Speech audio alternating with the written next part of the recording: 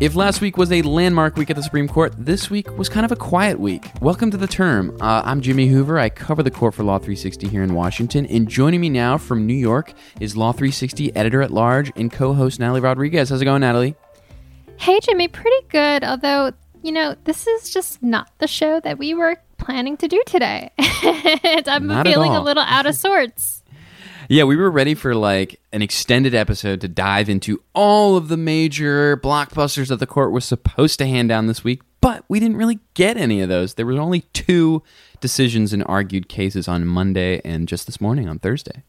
Yeah, and to refresh our listeners' memories, that means there's still 13 opinions to go, including some pretty big cases involving Trump taxes and financial records and abortion and...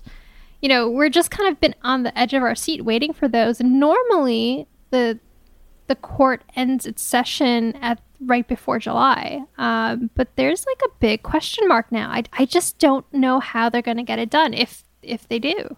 Yeah, you were saying this last week, and I had a little bit of optimism, and I say optimism because I am definitely in the camp of wanting the Supreme Court to meet its deadlines and wrap up by the end of June. And I was a little bit optimistic last week that they'd be able to do it because they had, I think it was, 14 or 15 decisions left at that point. But with only 2 today, they have 13 left, as you say, and only just a few days to do it. I mean, they have to wrap them up by Wednesday. Otherwise, they start going into July. And potentially, if they haven't, handed down that many, they could go past the holiday weekend, well into July. And just for a bit of historical perspective, it's been 24 years since the Supreme Court handed down a July decision. That was in 1996 in a case involving the savings and loans crisis, which, people of my generation, we don't even really know what that was. But, that was the last time they failed to wrap things up. So, yeah, with 2020 and the pandemic, you just never know what's going to happen. Well, that's what I think a lot of folks have kind of been speculating about is, just because they had to end up doing that telephonic conference in May and kind of just readjusting everything, that maybe they're just more behind than any of us kind of expected them to be at this point, and that maybe those opinions just aren't written yet. Right. It doesn't help either that, this was a huge term from the get-go, right? Even before the pandemic, there were look at the cases that haven't been decided yet. You have the major abortion case out of Louisiana involving that Louisiana hospital admitting privileges law. You have the fate of the Consumer Financial Protection Bureau. You have a major church-state separation case out of Montana involving tax refunds for donations to religious schools. These were all cases that were argued before the pandemic, and then they added to their plate, things like minor cases, does Trump have to give his tax returns to, or I should say, his accounting firm give his tax returns to investigating committees? These are big deals, and the fact that the court has only had a month to turn these around because of that May teleconference occasioned by the pandemic. Yeah, that was no help at all. Yeah.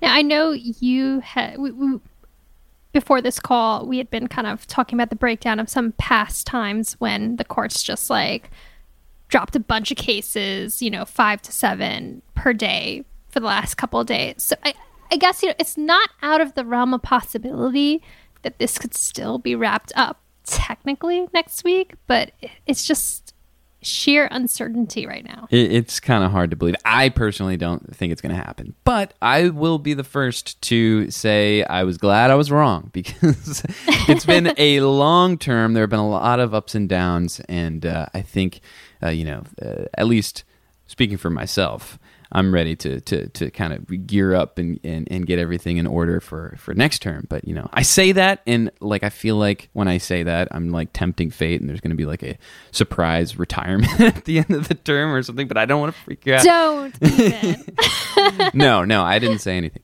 Anyway, should we get to the task at hand and talk about the 2 decisions, which were pretty interesting, that did come out this week? I wanted to talk first about the one that we got this morning in a big immigration case. Yeah, I think I'd forgotten actually just how many immigration cases the court had taken up this term, and frankly had forgotten about this one. So Jimmy, can you kind of give us the lay of the land for the one that came down? The court handed down a splintered ruling in a kind of complicated case involving the asylum process. And what it said was that immigrants that are placed in fast-track deportation proceedings cannot seek court review of their asylum denials. Basically, what had happened was there was a Sri Lankan national who was detained at the southern border and placed into these fast-track deportation proceedings. Those are the kinds of proceedings that Congress has set aside for certain immigrants who cross the border without proper documentation, etc. And this Sri Lankan national had applied for asylum, claiming that, he would have been persecuted upon his return to his native Sri Lanka because he was a Tamil ethnic minority. Go ahead.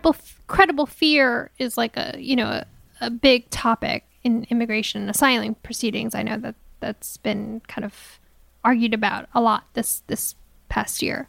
That's right. So the immigration judge rejected his claim that there was a credible fear of persecution upon his return to Sri Lanka. And he wanted to appeal that in federal court. So he brought a federal habeas action, essentially. But what makes this complicated is that Congress said that there is no habeas relief for these types of denials when an immigration judge says that there's no credible fear of persecution. Now, he appealed that all the way to the Ninth Circuit, and the Ninth Circuit said that congressionally passed statute that tells immigrants placed in these fast-track deportation proceedings that they cannot bring a habeas action challenging these credible fear denials, that provision of the immigration law is unconstitutional. It violates the suspension clause and due process clause of the Constitution. Now, just to refresh everyone's memory, the suspension clause says that the privilege of writ of habeas corpus shall not be suspended unless when, in cases of rebellion or invasion, the public safety may require it. So the Ninth Circuit holds this, and the federal government appeals this all the way to the U.S. Supreme Court, which decided the case on Thursday. So what did the majority say on Thursday? So Justice Alito writes the opinion for the majority on Thursday, and he says that this is not a violation of the suspension clause or the due process clause. On the former question, he says that in 1789, when Congress adopted this clause about the suspension of the writ of habeas corpus was actually more to do with detained in a kind of imprisonment sense and not necessarily in the immigration context. And so he says, an immigrant can't seek habeas corpus relief under that clause because that doesn't cover that situation. Now, Justice Stephen Breyer, and Justice Ruth Bader Ginsburg concurred in the judgment, but Justice Breyer wrote a concurrence that Ginsburg joined, basically saying that I wouldn't reach these broad questions about what the suspension clause means in the broader immigration context, and I would just apply it to this Sri Lankan national's individual case. So they wanted a much more narrow ruling. Now, Justice Sonia Sotomayor and Justice Elena Kagan dissented to all of the above, and they said that absolutely this is a violation of the suspension clause as the Ninth Circuit held, and what the majority has done is essentially cut off court review to hundreds of thousands of immigrants who come into this country, every year with valid asylum claims, whose claims may be denied for improper reasons, and they should be able to get their day in court about that. So that was kind of a nutshell retelling of the court's 100-page ruling this morning in this very complicated asylum case. But Natalie, you were going to talk about the court's ruling on Monday in an equally interesting case involving the Securities and Exchange Commission, right? Yeah, so on Monday the court handed down a ruling that basically said the SEC could use disgorgement, which is like one of its biggest enforcement tools, but it put some serious limits on how it could do so. In an 8-1 opinion written by Justice Sonia Sotomayor, the court said that the agency could continue to use this tool as long as the award does not exceed a wrongdoer's illicit net profits, and as long as it goes to the victims. And if it can meet these two parameters, it can be considered equitable relief. So in this specific case, Charles Liu and Xin Wang, who had been accused of defrauding EB-5 visa holders for investments into a cancer center that was never built, they had originally been ordered to pay $27 million in disgorgement. This case now, with the Monday's opinion, is now headed back down to the lower court on remand to have that number recalculated, and it's expected to be lower. So was this a win? Was this a loss? Some kind of, mixed bag for the parties here? How did the court get to this decision? Definitely a mixed bag for the SEC. just, to take a step back, the SEC is authorized only to seek equitable relief in civil proceedings. Like, that is what Congress has told it can do, in the books. Congress, though, never really defined what fits into that umbrella, though, of equitable relief. And disgorgement is this kind of like not super well-defined tool, and kind of a new tool, which we'll get into later from Clarence Thomas's dissent in this opinion. And, there's been this question of whether it fits as an equitable relief tool or a penalty tool. So just to kind of like get the lay of the land. So a penalty being like, you're going above and beyond and punishing someone for their behavior. Exactly. And equitable is kind of like, it's kind of like to make people whole, right? Make people whole. Yeah. Pay back the funds to the victims.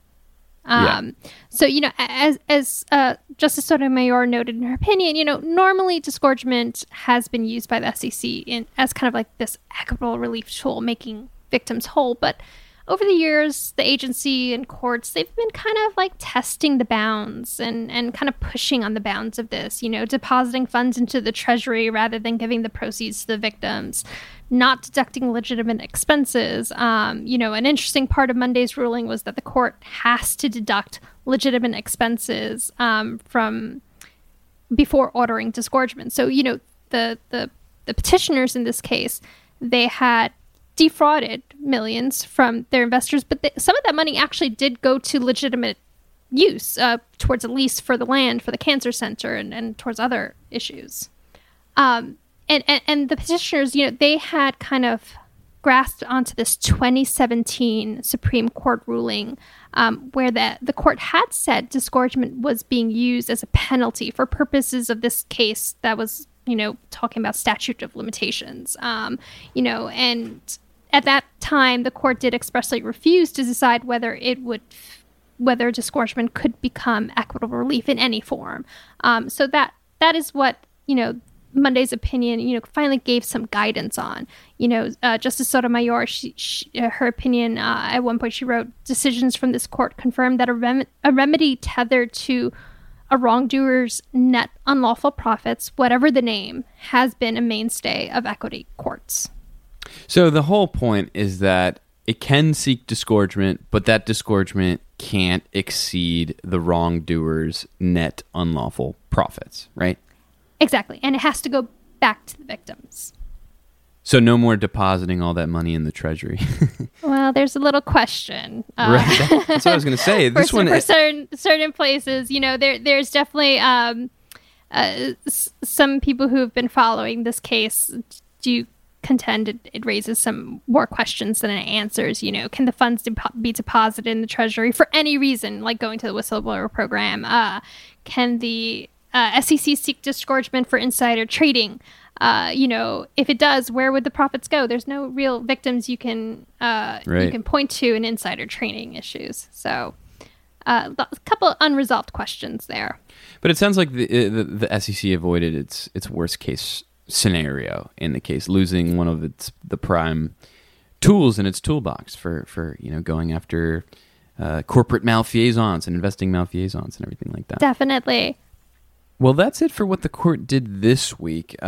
Obviously, we'll be waiting with bated breath to see what is left in store for next week. We're expecting more opinions to come out on Monday and Tuesday, and potentially, if they can't get all 13 decisions out by Tuesday, the end of June, then it'll have to spill into the rest of the week in July and potentially, dare I say it, after the holiday weekend, because we are now in uncharted waters.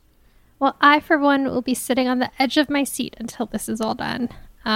Jimmy, thanks so much for just talking through everything that's happened this week and what might happen next. Yeah, what a crazy term. And thanks to our listeners for tuning in.